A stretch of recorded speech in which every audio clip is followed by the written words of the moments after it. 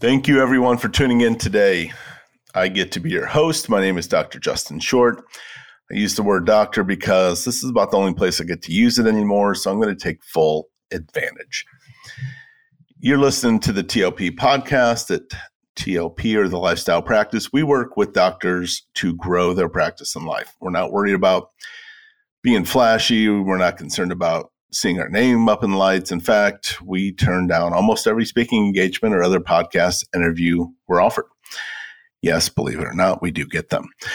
Not because we're aloof or we think we're better than anyone else, but because we really practice what we preach.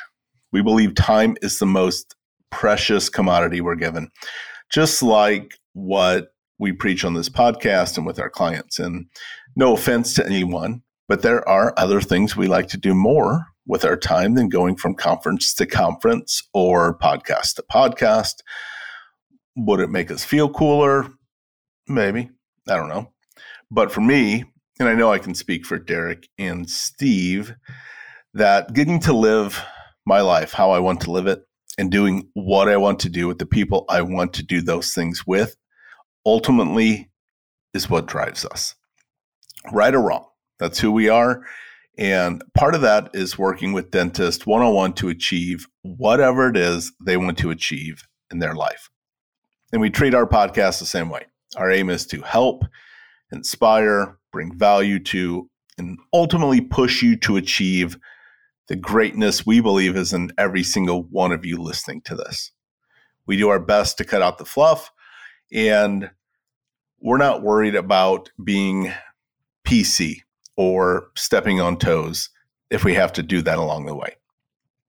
So with that preface, let's jump into what I want to cover with you today, shall we? And that is, what's your story? What do you stand for? What are solid standards that you hold yourself to? And the reason I ask this is I feel so many fail to make these things concrete. And we end up living this weird amalgamation that looks in part like what others want from us, what we think they will put up with. A little bit of what we think we can accomplish without putting too much on the line. A little bit from whatever our emotional state is that day, week, or month. And a little bit of what we really want our life to look like sprinkled throughout it all. It's been said, and I personally tend to agree, we're all going to experience pain in life. It's either going to be the pain of discipline or the pain of regret. And discipline is doing what it takes to keep the promises we've made to ourselves. But I want to take a step back from that idea, because what I see a lot of is people, doctors, unwilling to even put themselves out there enough to make promises to themselves. Because if we do that, then by nature, we're faced with a black and white choice. Did we keep that promise or did we not? And I see a lot, and maybe it's just hit me harder lately, of doctors knowing what they want to do or need to do or should do in their practice or with their life, but being ruled by fear that holds them back from doing that. Fear that if I hold this person accountable to perform how I need them to do it, to hit the goals that I have, they'll leave. Fear that if I share with my patients all the ways I can help them, they'll leave. Fears that if I put a vacation policy in place where we all take time off at the same time, so we're not playing a man down every other week throughout the year, that my employees will leave. Fear that if I take even 4 weeks off a year, my practice will fail. Because I know perfectly well, and so do you, that all those things could possibly happen. Well, maybe besides your practice failing. But they probably won't, but they could. But what if you don't stand for what you believe in? I'd much rather have someone leave and have to replace them than be held hostage to their ideals or underperformance that will ultimately hold me back from the life I want. I get it. It may sound a little selfish, I know, but honestly, I didn't bust my butt in school for my drama queen hygienist. I didn't put myself in hundreds of thousands of dollars of debt to buy a practice so my diva front desk could call in sick every time they sneezed the night before. And it's counterintuitive, I know. But the exact reason why folks don't follow our leadership is because we don't stand for something. They know we won't stick to the ideas we present if they bee and moan enough. They know our resolve is weak. They know we're willing to compromise what we want to cruise the path of least resistance. They know who we are at the core is a moving target. We think they'll want to follow our leadership if we give in, if we're nice, if we coddle. But think about it. If you're going into battle, is that the type of leader you want to follow? Of course not. Ask yourself, like literally ask yourself, why did you become a dentist? Why did you put yourself through the hell of dental school? Then ask yourself, how does the life you're living or practice you're leading fall short from the answer to the previous questions? Of course it's hard. Duh. You want this, whatever this is, without any obstacles? It's not going to happen. And I'm going to offer you a challenge today. And here's the challenge. Write down things you want in your life. It may be time off. It may be financial. It may be to have the confidence to lead your office free of fear. To institute changes you know would help your bottom line, quality of life, or both, without the fear or thoughts of, but what if they won't go for it? What if they won't starting to co-diagnose? What if they won't show up to work on time? The challenge is plant your flag in the sand and be willing to alleviate anything that hinders your progress. Anything that gets in your way, get rid of it. If your assistant won't set up the way you want after showing them how you want it done, be your own wrecking ball. Boom, gone. If your hygienist won't co-diagnose or do perio after you've asked and have at least offered to train them if needed, boom, wrecking ball, gone. When that little voice tells you to be a puss and not offer Johnny Snaggletooth Invisalign, or when you're doing your best to turn that crown into an 8 surface filling, wrecking ball. Here is a good real life example of kind of what I'm talking about from a call this week with a client. And I asked their permission to use it. And I'm not picking on them because the fact is we're covering this topic on this podcast because I hear some form of this exact conversation 5 to 10 times a week. So I know they're not alone. They're just honest. So here it is. This is taken out of, it's an excerpt from pre-call email. Also, I'd like to get some feedback on a situation. I have a hygienist that wants to go from 4 to 3 days a week. When I bought the practice, she was at 3 days a week and wanted more time, so we put her at 4.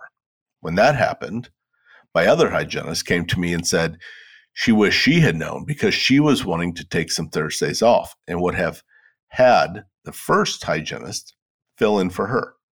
But now that she's there each Thursday, that's not possible. This year, I'm still in the email here. This year, the first hygienist has maxed out all of her PTO in the first 6 months and has even taken off a lot of unpaid time since. Her good friend, who we just hired, came to me one day frustrated because she has taken so much time off and suggested I need to put a limit on it. I like this hygienist and I want to have her there and happy. But I don't want to send the message that we can all just decrease our days when we want. Also, that's the opposite direction that I want to go. Can I get your thoughts from the outside in? So again, I think this is a perfect example of one of the reasons why coaching works so well. Outside looking in, to me, this decision is as simple as they come. When you're caught up in the middle, the water gets a bit muddy. So what's the right answer? First, I asked, why in the hell do you want this person in your office? They've maxed out their PTO. They've taken a week and a half beyond that off unpaid, to the point their own friend who they helped get hired is calling them out. You need more hygiene capacity. So by this hygienist going down a day, you're going to have to hire, onboard, keep track of, train, etc., someone new for that one open day now. You've had to play a man down in hygiene because of this person over 10% of the year so far. The decision is simple. Does her taking off another day per week get you closer to your goal or take you further away? Further away, obviously. Does her taking almost double the time off beyond the PTO policy take you closer or further away from your goals? Further away. Get rid of her. Wrecking ball, boom, she's gone. If you know your goal, you can evaluate every decision based on, does it take you closer or does it take you further away? And when you do that, leadership gets much clearer. It gets much simpler if you have the resolve to follow up on the answers you come to. And if you do approach with that mentality and you're crystal clear on who you are, what you stand for, and what you want to happen, and that's your standard that you're unwilling to compromise on, I really think you'll be amazed how that attracts the right people to you. How people are more willing to get behind and support someone with that confidence and resolve versus the wishy-washy leader who every time you try to present something, your team starts to roll their eyes, knowing all they have to do is give you an ounce of pushback and they'll get you to bend. And if they won't get on board, wonderful. That also means it works because you don't need those people. They will hold you back. They will rob you of the life and practice you want.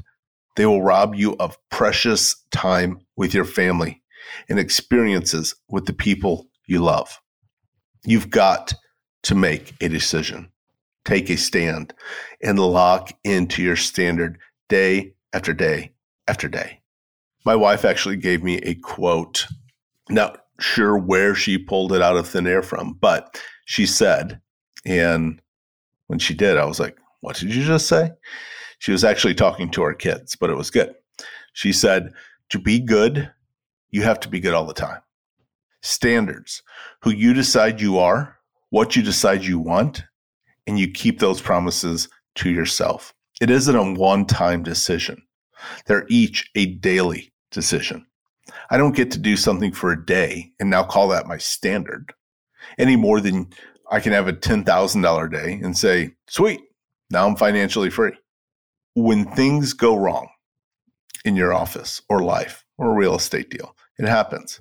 It doesn't change who I am or what my standard is. It's at most a speed bump. So what? I know who I am and what I want, and I'm concrete in that knowledge. So I keep going. But when you don't know who you are or what you really believe in, or worse, when you let others dictate who you believe yourself to be, which I see happen all the time, my team won't do what I ask. Someone from my team is out at least once a week.